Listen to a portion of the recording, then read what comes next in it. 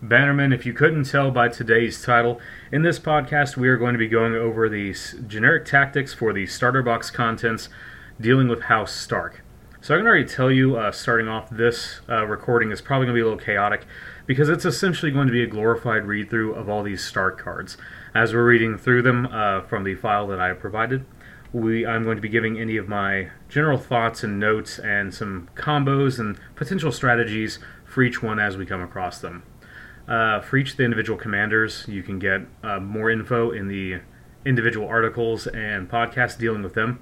This is going to be some just generic beginner tips and strategies and kind of a, like most of my podcasts here, a flow of thought as we're going through all the contents here.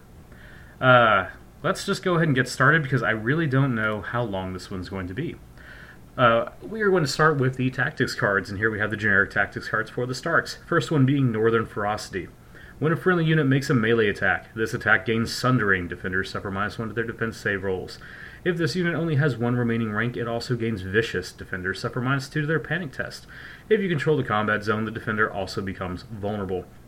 This is probably the most aggressive of all the generic Stark tactics cards, and kind of embodies a lot of what they do. You're going to gain Sundering, which is generically useful for giving your enemy, -1 to their defense saves. It's going to be especially useful in the starter box going against the Lannisters, because they're going to be fielding Lannister guards who have the best defense save of any of the baseline Lannister units at a 3+. This is going to help you crack through them, so you might want to save it for them. On the other hand, though, the Halberdiers and the Mountainsmen have a 4+, this reduces it to a 5+, allowing you to really cut them up. The second part of this effect is going to give you Vicious if you have one remaining rank, and this is going to be the first example you'll see of the Starks gaining bonuses for being not quite dead. You're going to see that coming across a lot in the army, so this is going to kind of push you into that playstyle. For the Lannisters out there, you're going to want to remember to, as I've said this time and time again, never leave Starks mostly dead, okay? You got to wipe out full units. You leave them at that last rank, they're going to usually have some kind of nasty trick for you. You get the added bonus here that if you control the combat zone, the defender becomes vulnerable, and stacking all these effects are pretty much giving the enemy as many negatives as you possibly can. The only other thing would be to make them panicked as well, but that's not really a Stark thing. Here you're going to be focusing more on the physical aggression. So you're getting all three punches here, Sundering, Vicious, and Vulnerable. Fantastic card, one of your best offensive tools, so save it for when you really need to just punch through a unit. Direwolf's Fervor. When a friendly unit suffers a panic test, that unit gains +1 to their panic test roll and an additional +1 for each destroyed rank. If you control the combat zone, one enemy engaged that unit also suffers D3 wounds. This card is generically useful against the Lannisters, and I'm going to try to avoid saying generically useful a lot because I already sense that's going to happen. Specifically because a lot of the methods that they're going to be using to deal you damage is going to be from panic tests. The thing to remember is that you only have 2 of these in your deck, and you're going to be kind of wanting to play this like the first time you take a panic test. You really need to hold this off for when it's going to really matter, because you're going to gain a potential +3 to your roll on this one if the unit is reduced down to the last rank. And as I just previously talked about, that's when you're also your strongest. So when you need a unit to really hang around, like say you've got a unit of Berserkers that's been reduced down to 1 rank and therefore they're at their strongest, or hell, even your Sworn Swords, because they can activate Stark Fury for free. This is the I'm going to stick around card. You're going to find this one is very useful against the Lannisters. In games against, well, let's say future factions that don't focus so much on panic tests, this will lose some of its charm because, again, the Lannisters in general, they're the faction that's going to win via panic test. That's kind of one of their sticks. So this card is going to be immensely useful for them, and especially in your early games, you're going to like this one. It's going to depend on who your enemy's commander is exactly, but odds are they're probably going to be playing Cersei, and this one is a direct counter to her as well. So a useful card, situational, but you're going to get a lot of use for this if you're just playing directly out of the starter box. Next one up, we have Winter is Coming.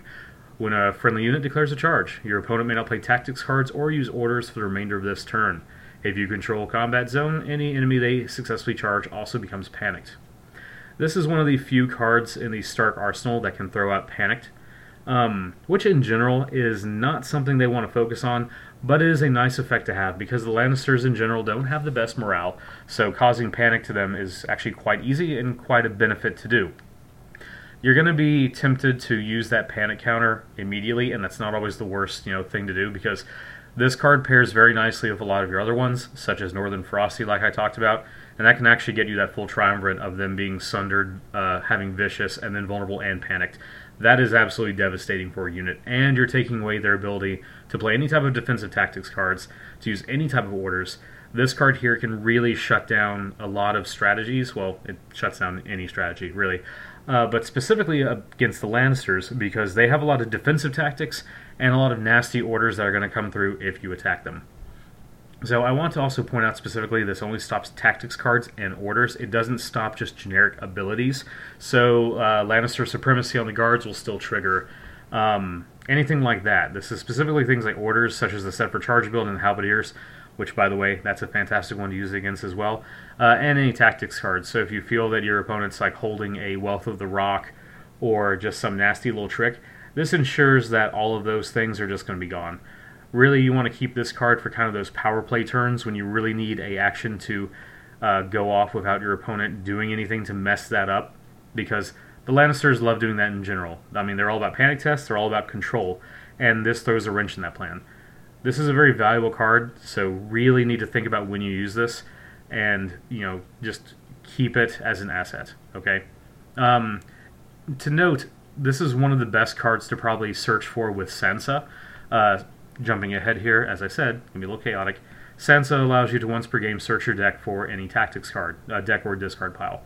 So if you really need to make a power play, you can use Sansa, search for Winter is Coming, and use that to shut down any effects. If you're playing against someone who is just stacking tactics cards in their hand, or you really need an effect to go off. So, general strategies there. Keep this. It's your kind of ace in the hole card. The North remembers. When a friendly unit is destroyed, target a friendly unit and remove one activation token from them. They may be activated again this round, or they may restore to 3 wounds. If you control the combat zone, they gain both effects instead. This one here is if your guys die, your other guys are going to get really pissed off about it, and they're going to get to activate again.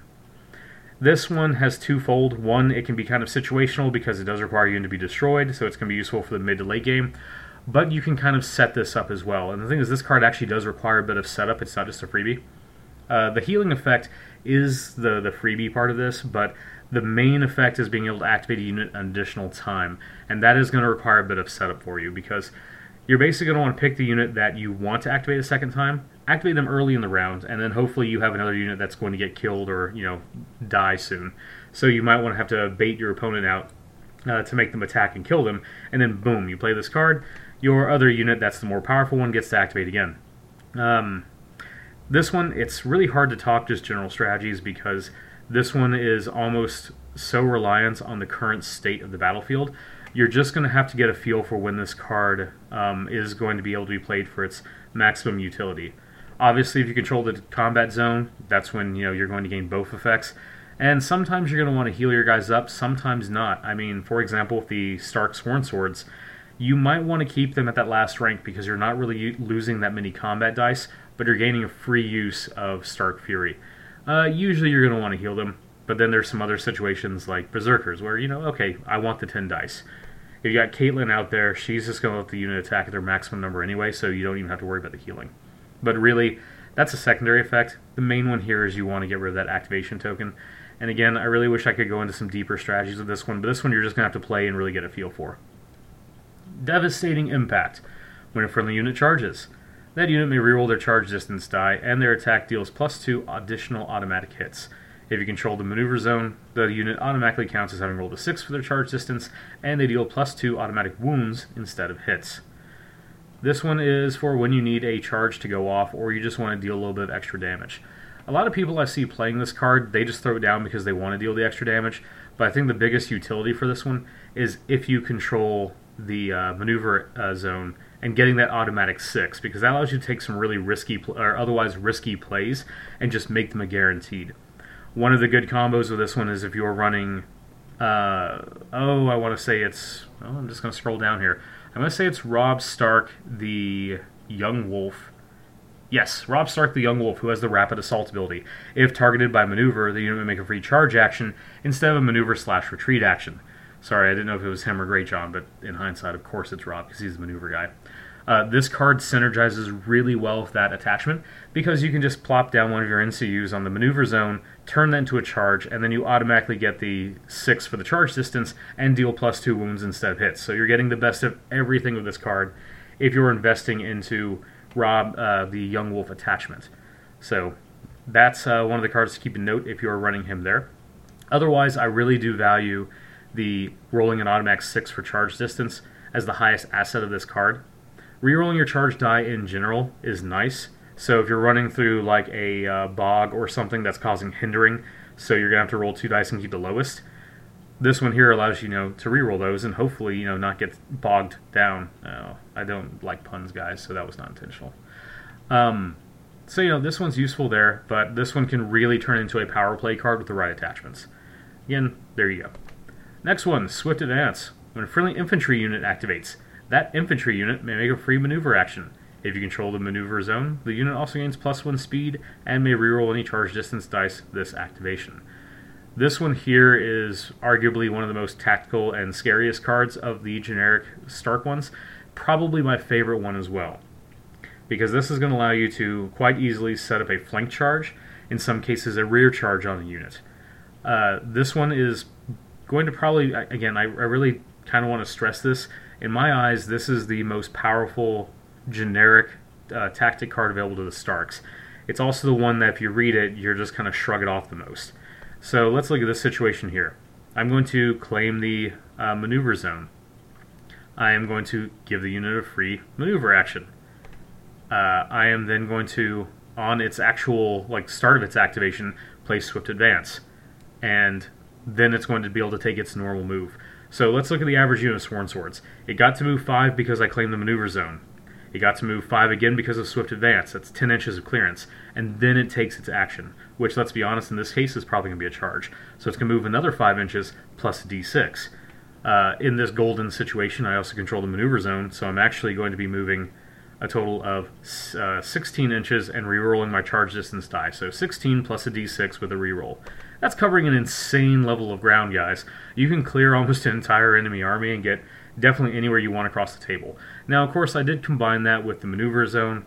So looking at this card by itself, though, you are still giving the unit an additional clearance to definitely get into a flank. There is no excuse in the world why you're not charging someone in the flank with this card. So even take your common unit of Berserkers, and their movement is 6. So 6 is definitely going to be enough to clear into a flank, and then you're going to be hitting them in the side. So combine the Berserker's Sundering ability, which gives you -1 to your defense saves, and the flank bonus, which gives the opponent -1 to their defense saves. You're giving unit -2. Against most anything you're going to be playing against, that's going to reduce their save into only passing on 6s. Even Lannister guards are only going to be passing on 5s. So you're going to actually be able to just devastate the Rey unit using just this card alone here. So again, this one doesn't seem like it does a whole lot, but if properly played, it is your strongest card by far. By far. Sudden Charge. When you claim any zone on the tactics board, you may replace that zone's effect with one friendly unit may make a free charge action. If you control the maneuver zone, any enemy they successfully charge also becomes vulnerable. This is going to really allow you to double down if you're playing the Rob attachment and this card. Now, obviously, you don't want to target them with this effect and the Rob effect because you're wasting it, but this is going to make it so that maneuver zone is just really scary for your opponent because you're going to have 2 of these cards in your deck, and then Rob himself that at any time, if you claim that zone, which the Lancers don't really want in general, then you're going to be able to just really boom out those charges.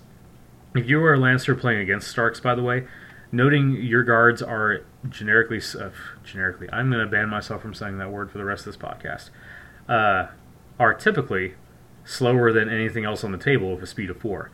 So actually claiming that maneuver zone on some of the positioning and objective-based games, you're going to want to do that just because you're going to need to get across the board. Otherwise the Starks are going to run circles around you. So that also shuts down this card as well. So that's just a little bit of tip for those Lannisters out there in case you're listening. Typically, though, this card here is going to be a denial card for the Starks. You're going to want to use this to counterclaim the crown or the wealth area, specifically to deny the Lannisters their effects there, because the Lannisters have a lot of nasty, nasty tricks that just get super worse if they claim those 2 zones, especially the crown. While causing a panic test with the crown area is nice against the Lannisters, getting a charge off of your units and getting your guys in combat and getting to do your actual attacks is usually going to be worth it more for you. And in this situation, you're also shutting down the crown benefits of the Lannisters, so you're getting the extra benefits there. You can use this one just straight for straight offense and aggression, but really this is a counterplay card, so I want you to think about it like that. If you're going first in the round and it's mid-game and everything, your first play is probably going to want to be to take Caitlyn or Sansa and claim that crown area and turn it into a sudden charge. Just to, again, get your guys in combat, get them killing stuff, but to shut down those nasty Lannister crown effects that they're going to have on their tactics cards. Alright? And as more stuff comes out, that's going to become a lot more useful, as, for example, maybe some units actually start gaining abilities if they control certain zones. Maybe certain guys that we, previewed at AdeptCon. Who knows? Alright, next up, we actually have Greatjon Umber's specific tactics cards. I don't want to get too much into these here, because really we're going to give each of the commanders their own spotlight, like we did with Jaime and Robb. So here, I'm just going to read through them and just, again, keep it simple here, because they're going to get their in-depth look. Berserker Tactics. When a friendly unit makes a melee attack after attack dice are rolled, the defender suffers D3 wounds after this attack is completed. Unless this unit only has one remaining rank, it suffers that many wounds as well. If this is a House Umber unit, you may deal 3 wounds instead of rolling. So all of Greatjon's cards are going to be focused around the fact that as his guys die, they're going to get stronger. And I know I said that for a lot of the generic Stark abilities, but Greatjon really takes that to another level. So if you're really like living on the edge and you really want to just run a bunch of, oh, you're going to hurt me? Well, now I'm just going to murder your face in. That's the commander you want to play. Lash Out. When a friendly unit is attacked with melee, if this unit has 1 destroyed rank, deal the attacker D3 wounds. If it has 2 destroyed ranks, deal D3 plus 2 wounds instead. If this is a House Umber unit, you may automatically count it as having rolled a 3. And we'll read Last Stand real quick as well. Last Stand. When a friendly unit is destroyed, that unit may make 1 free melee attack using its highest attack die value before being removed. If this is a House Umber unit, the defender also becomes vulnerable. The reason I want to read all these right quick is because you're going to notice that these specifically target House Umber units. So just a pro tip for the future here and everything, you might see more House Umber units aside from just the Berserkers. In addition to that, if you take Greatjon, he actually has the affiliation House Umber ability, so you can stick him into a unit and turn them into Umber as well. This is, of course, made it so you can have Umber-themed armies in, actually now you can, just so you're going to be running a bunch of Berserkers and Greatjon. And potentially if you look at the end of the last Kickstarter update, as in the final one before the campaign ended, you might see some guys who look similar to the Berserkers but have different weapons and slightly different armor. Those guys may or may not be House Umber and thus expand your options. But we'll be talking about those guys and what they may or may not be at some point in the future. Moving on to Robb Stark. You know what, guys? I'm actually just going to skip him over because we already did a whole podcast video here. Podcast talking about him specifically. Just skipping over his tactics cards and his commander card there actually as well, the Wolf Lord. Because if you want to read more about him specifically, go listen to that podcast. It talks about him in super depth. Greatjon Umber, Lord of Last Hearth. Again, he's going to get his own podcast talking specifically about his general strategies and tactics, so I don't really want to go too much depth on him. We're going to skip him over and you move down to the generic attachments in the starter box, the Umber Champion and the Stornsword Captain. Beginning with the Umber Champion, he has the Fury Unleashed ability. If this unit has 1 or more destroyed ranks, its melee attacks gain Vicious. Defenders suffer -2 to their panic test. If it has 2 destroyed ranks, the defender also becomes panicked. Noting this triggers anytime the unit makes a melee attack.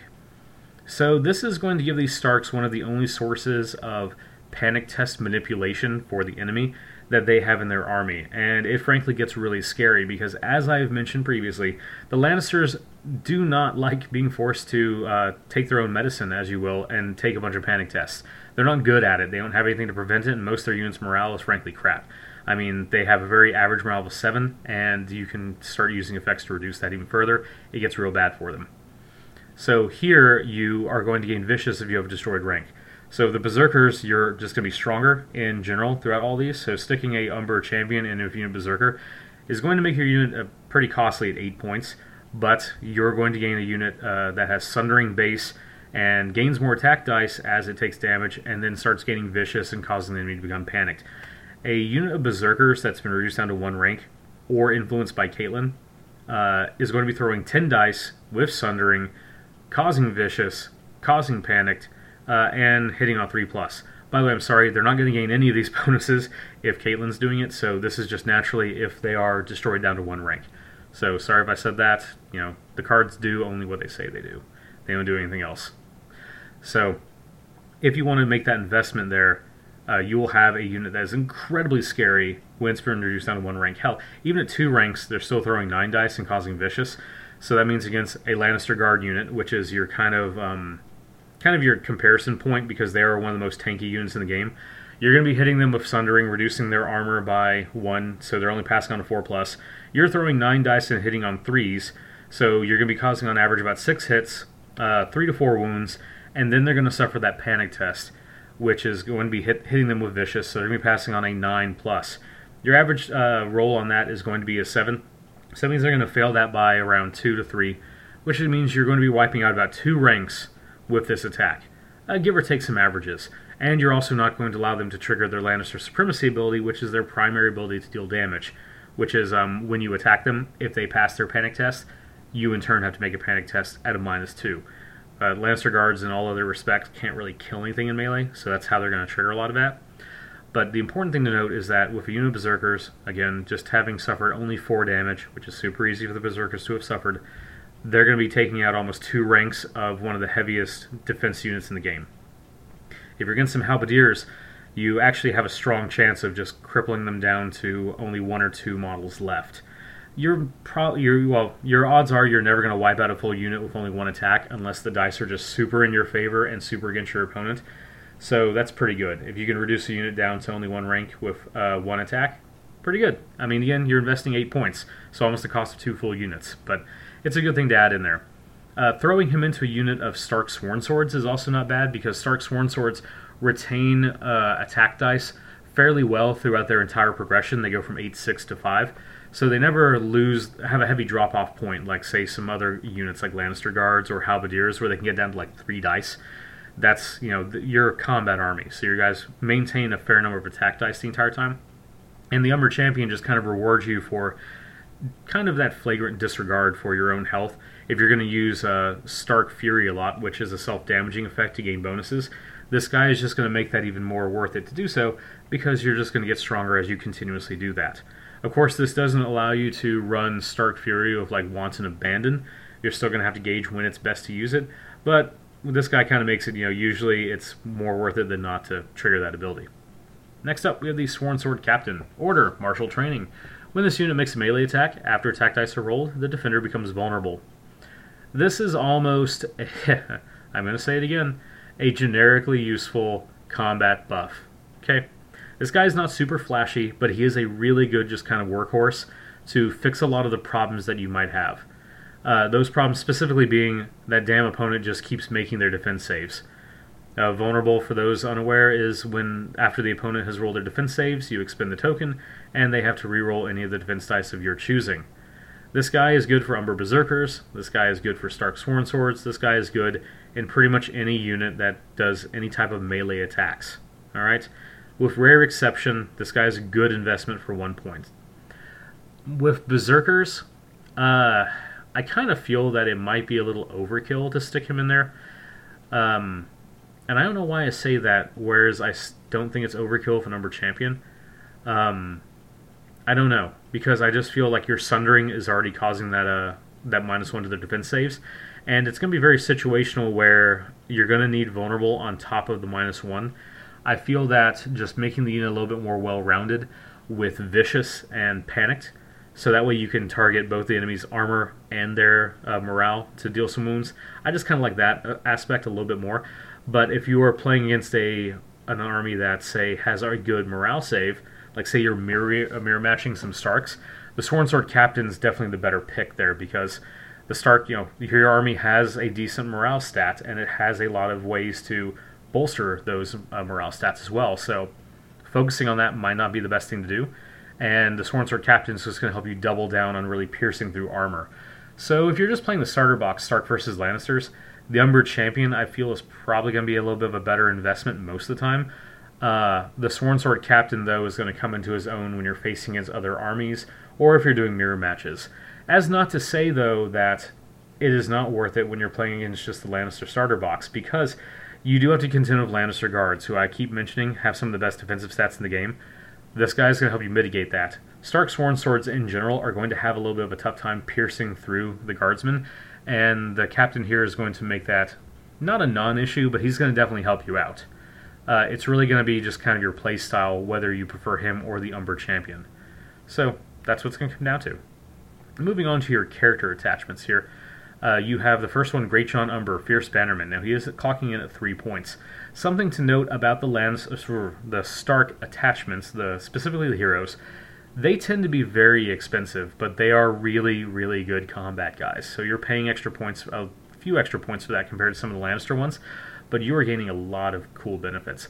Greatjon Umber, Fierce Bannerman here is actually one of my favorites. First off, he has the Order Fury of House Umber. When this unit makes a melee attack, after attack dice are rolled. This unit may reroll any dice. Hits from rolls of 6 do not allow defense saves. This unit suffers D3 wounds after this attack is completed. This is something very important to note with one specific interaction, and that is Critical Blow. Critical Blow states that for every roll of a 6, you deal 2 hits. Okay? This ability specifically says hits generated from rolls of 6 do not allow defense saves. That means that with Critical Blow, every time you roll a 6, that is 2 defense saves they do not get to make. Alright?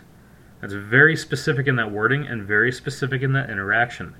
So with Critical Blow, this can become super scary. So definitely stick him in there with some Stark Sworn Swords. Also important to note, this unit may reroll any dice. That is any dice. It does not say misses.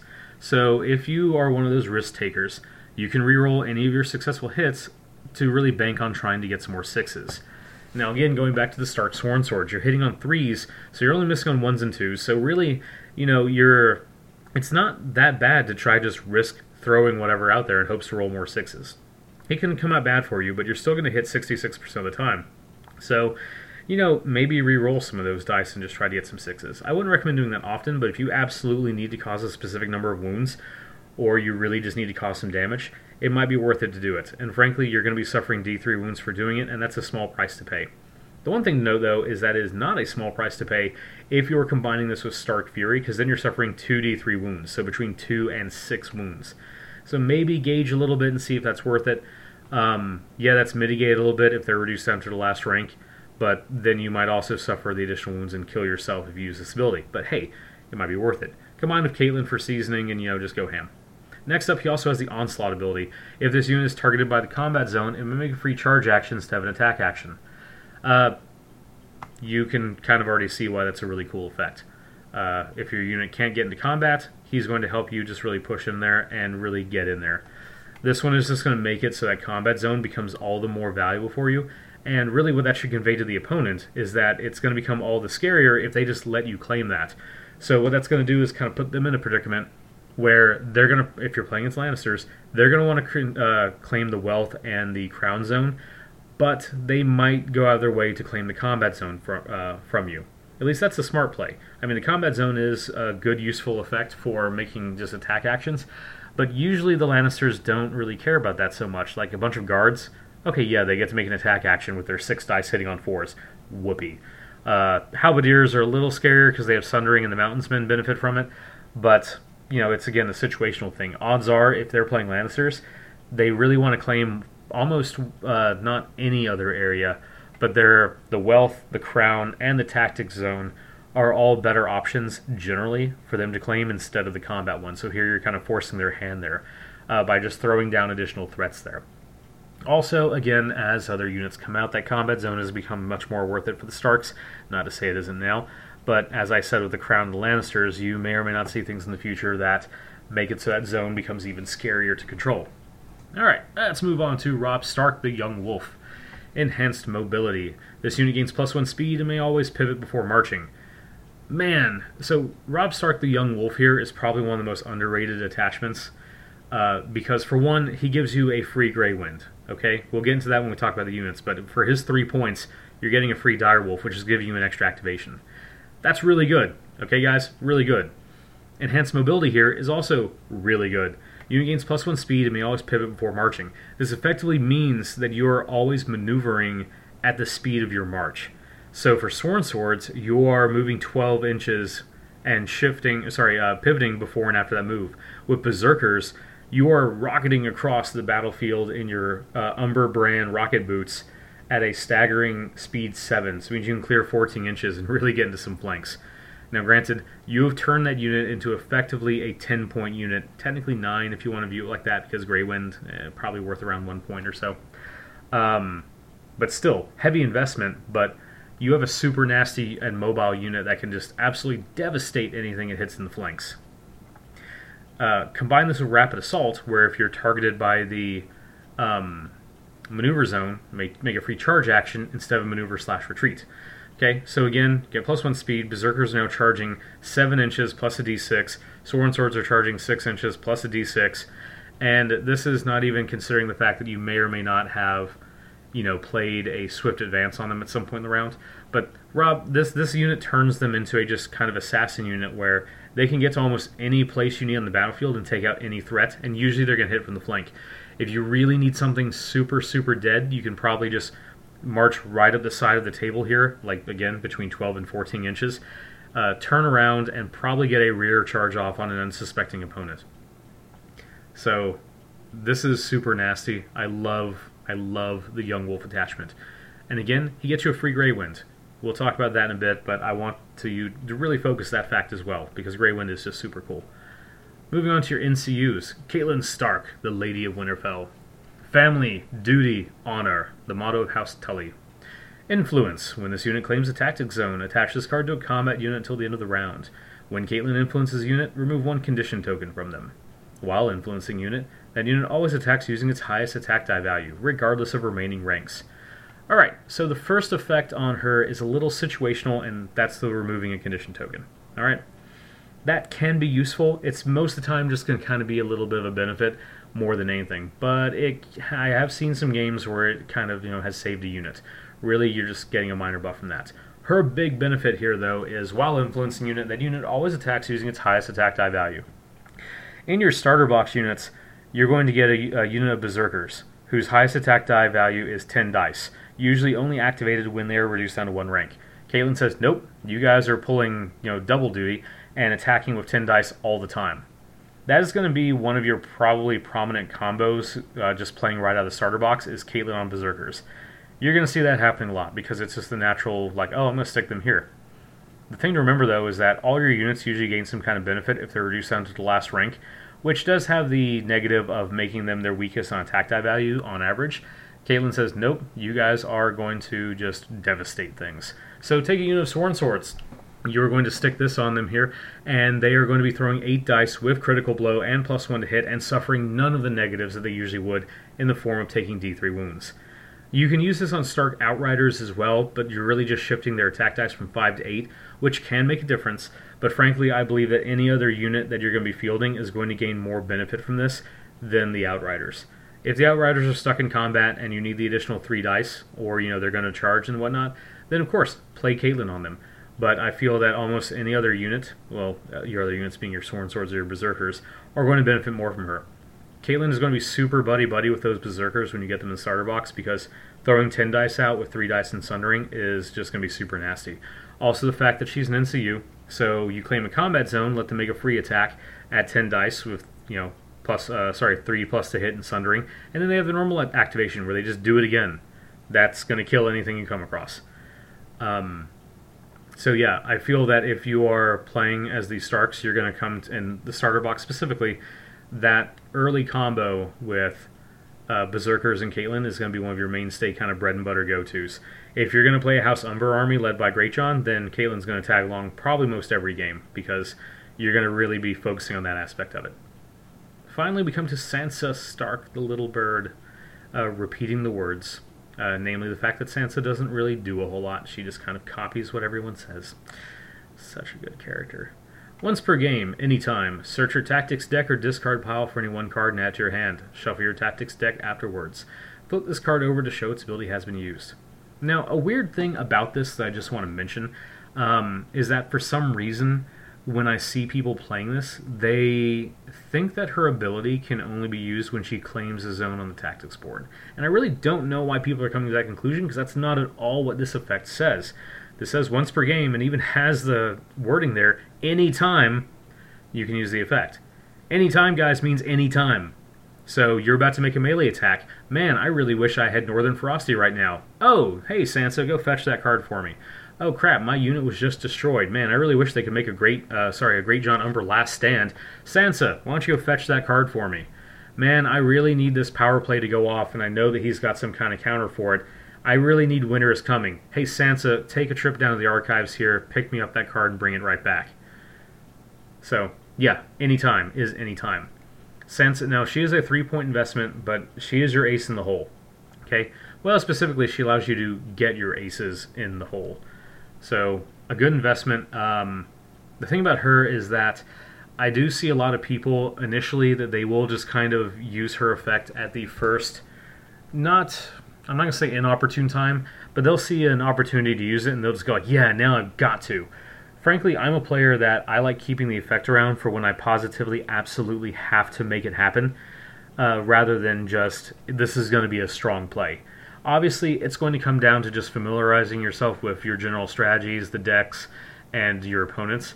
But I will say that oftentimes I see people get a little, I guess, blood crazy. They can see this big, awesome, cool move they can do, and so they activate Sansa, they go and they pull out the last little combo they need, and yeah, you dealt some damage, but you could have saved her effect for when you really needed it. You know, instead of using it the silver opportune time, you save it for the gold opportune time. And that's really just something you're going to have to feel out as you are playing and getting more acquainted with the faction and, you know, the army that you put together in general. So that's my words of advice for her, is that, yeah, she can do some cool stuff. You're just going to have to gauge what type of cool stuff you want her to do, whether it's just going to be a big flashy play or one that wins you the game. I mean, sometimes it is the same thing, so hey, more power to you.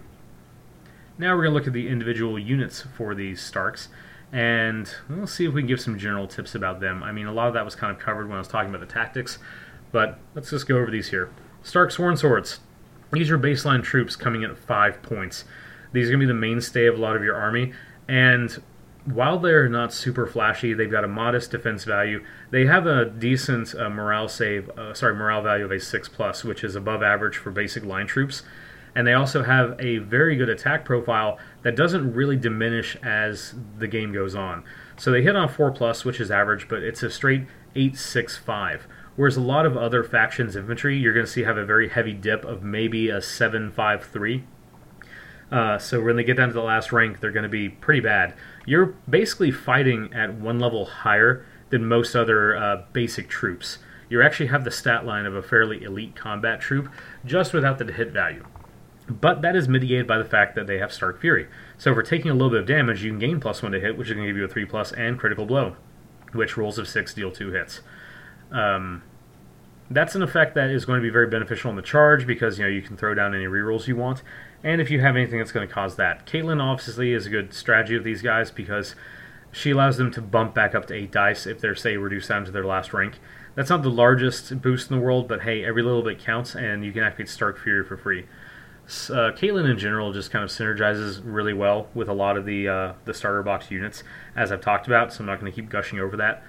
But really, if you're Stark Sworn Swords, they're your generic guys. They're really just a good, solid combat unit, and you can cater them out to really serve a purpose in your army, whether you give them an Umber Champion, so they're targeting units with weak morale saves to really force that panic aspect, or if you throw down on them a Sworn Sword Captain, then their combat potential does jump way up because you're causing the enemy to become vulnerable on basically your first attack every round. So they can really become quite lethal, and for their point cost, they really do have a lot of value in that combat aspect because they do stick around fairly well with that morale save. Their armor is their weak point, but hey, sometimes you're going to need to claim that wealth zone and heal them up a little bit, or just kind of let them dwindle down and then help Stark Fury the enemy to death. So they're not super flashy. They don't do anything other than just be a really solid unit, but they're cheap. And you can kind of mold them to be the type of combat unit you want. Because you can stick one of your 3-point character attachments in them, and that, it does turn that unit to 8 points, but it's not the worst investment in the world. I feel much better about doing that than I do, say, sticking Greatjon or Robb onto a unit of Berserkers and making them a 10-point unit, because that's going to be between a third and a fifth of your entire army. And with the Stark Sworn Swords, it turns them into an 8-point unit, but each one of those points matters, because those 2 extra points you're saving is attachments somewhere else, or very close enough to having another non-combat unit. So take that into consideration, okay? Stark Outriders clocking in at 7 points. These are going to be your basic cavalry, the only cavalry in the starter box. And here's my big word of advice from these guys. Please stop charging them directly into the front of enemies. Okay, guys? I really can't say that enough. And I know that, when I'm giving demos and things like that, yeah, it's people's first time playing the game, but I just see it happening so often that they'll just take these cavalry who are so good at hitting units in the flank, hitting guys in the rear, and they'll just go, man, I gotta slam these horses directly into the front of the enemy. Read the cavalry rule. Each model in this unit has 3 wounds. At the start of this unit's activation, we get free maneuver action. Speed 6. There's no reason these guys should ever charge an enemy from the front. They should always be able to get a flank charge off. And especially, you have rapid assault with them, so claiming the maneuver zone is going to give you an additional chance to charge. Take the time to set these guys up and get them around to the rear or the at least the flank of an enemy. Their combat stats, I mean, if you look at them, they're almost like mounted sworn swords. In fact, they're kind of mounted sworn swords. So they're not great, but they are fairly sustainable in the fact that they also have swift retreat, which is after you use attack with melee, it will make a free retreat action. So you should never get locked down in combat. Yeah, it sucks that you're going to be reduced down to 5 dice when you're reduced down to 1 rank, and yeah, they only hit on 4+, but that's really because these guys should never be in a prolonged combat. They should always be charging, they should always be hitting guys from the flank. So given that fact, you should always be getting at least the flank bonus and a charge bonus of these guys. So rerolling any combat dice, and giving the opponent -1 to their defense saves and -1 to their panic test when they take it. So these guys have a lot of kind of hidden math behind them because you have to take all those bonuses into consideration. Whereas looking at these guys on paper, again, as I said, they look like mounted Stark Sworn Swords, but they're 2 points more. So you're like, okay, well, what am I paying for here? I'm paying for a harsher drop-off when I lose ranks, and I'm losing my Stark Fury ability for the ability to run away. And, that's 2 points more. But again, there's a lot of kind of hidden math behind these guys and board control. So those are things to take into consideration. Don't be one of those armchair generals and just look at unit stats and decide you want to use it or not use it, because these guys really have a lot of the game mechanics backing them up as to why they're really scary. And, well, that's really it. More things to discover as you play. Also, an all-Stark Outrider army, not necessarily even one just led by Brynden Tully, is super fun to play. But that's more of a topic for another day. House Umber Berserkers. These guys are going to cause more grief to your opponents than anything else, and I want to really push the fact that they are the most expensive unit in the starter box, because I can already see that you're going to have some Lannister players going like, man, those are super scary and overpowered and all that. Well, they're not going to say it's overpowered, but you have to acknowledge the fact that these guys are more expensive than anything else in the entire box. You are paying for that power. In the form of these guys having insanely good combat stats, really good morale value, and then kind of crappy armor. I mean, it's not the best armor, but I promise you, the worst armor in the world, but I promise you there's a big difference between going from an average of a 4+ to a 5+. You're changing it from 50% of the time you're making a save to 33% of the time you're passing a save. Granted, these guys are only going to get stronger as they take damage, and that's really scary to a lot of opponents, but the whole thing about these guys is you need to focus them down, and this unit here is going to teach more opponents to never leave Starks just barely alive than anything else I could possibly tell you or show you, okay? The worst mistake that's ever going to happen to opponents is they leave a single rank of Berserkers left, and then you just get demolished by them.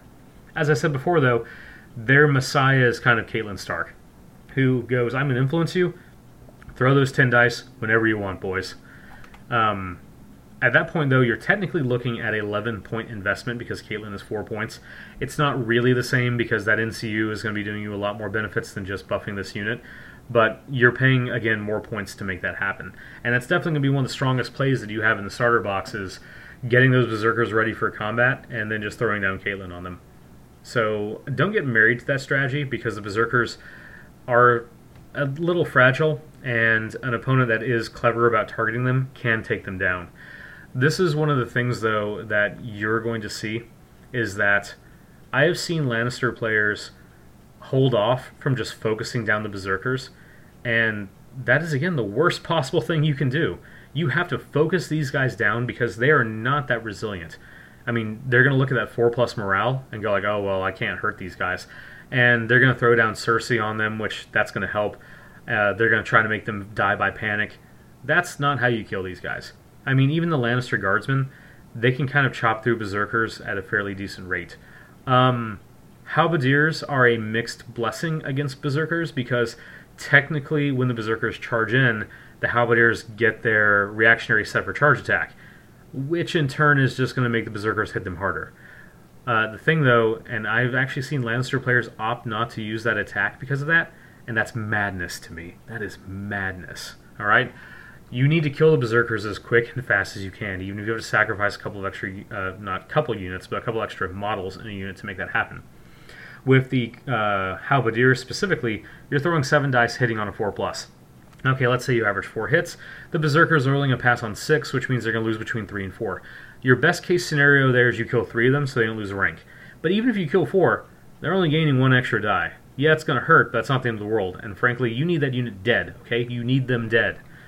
So that's something I've seen Lannisters do, is they just kind of hold themselves back, like they don't want to cause too much damage. Yeah, the berserkers get better, but they only get better by 1 die. Okay, throwing 8 dice to the 3+ of Sundering baseline is still really scary. Throwing 9 and 10, yeah, that's scary-er, but is not that much scary-er. Okay, so don't get intimidated by them. Now, if they have another attachment with them, like Greyjohn Umber or Robb, or actually hell, even an Umber champion, or a Swornsword captain, that changes things a bit. They're going to be a lot more scary. But hell, again, you're talking 8 to 10 point investment here. So I know I just talked about a bunch of ways to counter the berserkers, but I feel that kind of talks about how scary they actually are, in the fact that they're a big psychological threat. Your opponent's going to want to focus them down, so Starks take advantage of that, and kind of use them as a distraction unit. Sometimes you got to sacrifice for the greater good, right? Alright, moving on to our last topic here, we have Grey Wind. Grey Wind comes for free if you take Robb Stark, either as the commander version or the attachment version. Grey Wind here is 0 points, so he is not worth anything as far as the victory through combat rule, which means that he's not worth any victory points. So you can kind of throw him out with wanton disregard and get him killed to serve the greater good. I know that that is going to cause a lot of heartache for, you poor Stark guys out there, because I know you love your direwolves, but you know what? Sometimes wolves got to die to keep an army, to keep the... sorry, I had a better analogy there and I messed it up. Alright, so let's just get down to it. Grey Wind here, the one thing I want to say, all joking aside, do not just throw him out there to be sacrificed. I've seen a lot of players that they will, and I've done this a couple times myself, you'll just throw him out there because, yeah, okay, he can get in combat, so let me just throw him into combat. And that's a waste of him, alright? Grey Wind, he only has 2 wounds. Yeah, he's got 3+ save, but he is not going to be able to take on barely anything by himself. And yeah, you're going to be able to charge something fairly easily because he's got the same rules as the cavalry do, where he gets a free maneuver, but they're just going to immediately turn around and probably kill him. Alright? What you want to do with Grey Wind is you want to make heavy use of his stalking assault ability, which is if attacking an enemy in the flank or rear, that enemy becomes vulnerable. Now he's throwing 2 dice to a 2+. So odds are he's not going to need to make them vulnerable because you're not going to deal that much damage. The whole thing about him is that you really want to combo him with other units, okay? I thought that would be really apparent to players, but apparently not the case. So with Grey Wind, have another unit get into combat, or at least set up to get into combat. Send Grey Wind in there, hit them on the flank, make that enemy vulnerable. Then, when your other unit that's in combat attacks, they can make use of that vulnerable. Plus, there's a direwolf on the flank. So now you're going to be forcing the enemy into a situation where they're either going to be suffering a flank attack every single round, getting vulnerable, suffering -1 to their defense saves, suffering -1 to their panic test, or they're going to have to waste an action attacking Grey Wind specifically to try to take him down. And that means they're not attacking the unit they're engaged with. So Grey Wind is, in my mind, a fully defensive piece that throws down offensive capabilities. And by that I mean that he creates a damned if you do, damned if you don't situation for any defenders, in which you have this little constant annoyance that they have to choose, man, I don't really want to devote resources to dealing with, but I kind of have to because of the amount of debuffs that he's causing me. So that's how I really want you to view him, okay? And that's, I think, the best use of him as well. And that's just general combat, by the way. He's also really good at taking objectives and doing things like that, and that's going to be useful depending on the game mode you're playing. in a Game of Thrones, he can definitely take one of those control points on the far side of the map because he's really fast. And again, your opponent's going to have to devote resources to going and getting rid of a single direwolf. If you're playing Winds of Winter, it really depends on what secret missions you draw out. But even in a Storm of Swords, where controlling the flank objectives is going to allow you to outflank your other units, sending Grey Wind up there early to take control of one of those can really set you up for some power plays later on in the round. It also helps that, he has a 2+ morale save, so if you're playing Feast for Crows, it's going to become exceedingly hard to actually displace him with any of those nasty morale checks that are going to be very prominent in that game mode. Also, talking about the 2+ morale save, that also means that he is basically immune to a lot of Lannister tricks. Now, granted, as a Lannister player, I don't really know why you would waste a lot of resources as far as the panic test and things on him, because it's a waste. You can kill him in combat pretty easily. But I've seen Lannister players throw down a bunch of stuff like Cersei and Hear Me Roar and things like that just to try to kill Grey Wind. And again, he's a 0-point unit. You got him for free. I mean, technically you got him for free. But I don't know why. It's just a psychological threat of seeing a direwolf on the battlefield. So if your opponent's doing that, then more power to you. I feel they're making a series of bad decisions, so that's on them. But as far as you go, again, use him as a tool. Don't use him as just another little combat thing you can throw out there. Use him as something that can get in the flanks and really make use of that stalking assault. The last thing that is super useful about him, though, is that he can also be used as a pretty nasty charge deterrent by just you stick him in front of a unit, and then the enemy has, okay, I've got to get through a direwolf. Which, yeah, they can probably charge around him, but they're going to have to angle themselves in such a way to do that, and that can usually add an inch or two onto the charge distance they need. So that's something else to do, is kind of use him to charge block as well. And so that way, the opponent has to either go through him, which they might do, and it might prevent another unit from getting attacked, or they're going to have to go around him. In which case, yeah, that's going to add 1 or 2 to their charge distance, and they might fail that. So again, just stop just running him directly at the first thing you see. Let him stalk across the battlefield. I mean, he's got an attack called Stalking Assault, for God's sake. I mean, be a little tactical with him. But, alright, guys. So, we've gone over all the generic Stark Tactics cards. We've very briefly talked about the Commander cards, because, again, they've got their own podcast, which you should go listen to, because it's awesome, and you get to hear more of my voice. We have gone over the attachments and the non-combat guys, and now we've gone over the units. Once again, this has been a look at just generic... Okay, last time I'm going to say that, guys, in this podcast. Starter box stuff. There's obviously a lot more that you guys are getting in the Kickstarter. There's a wealth of other commanders. There are some additional units.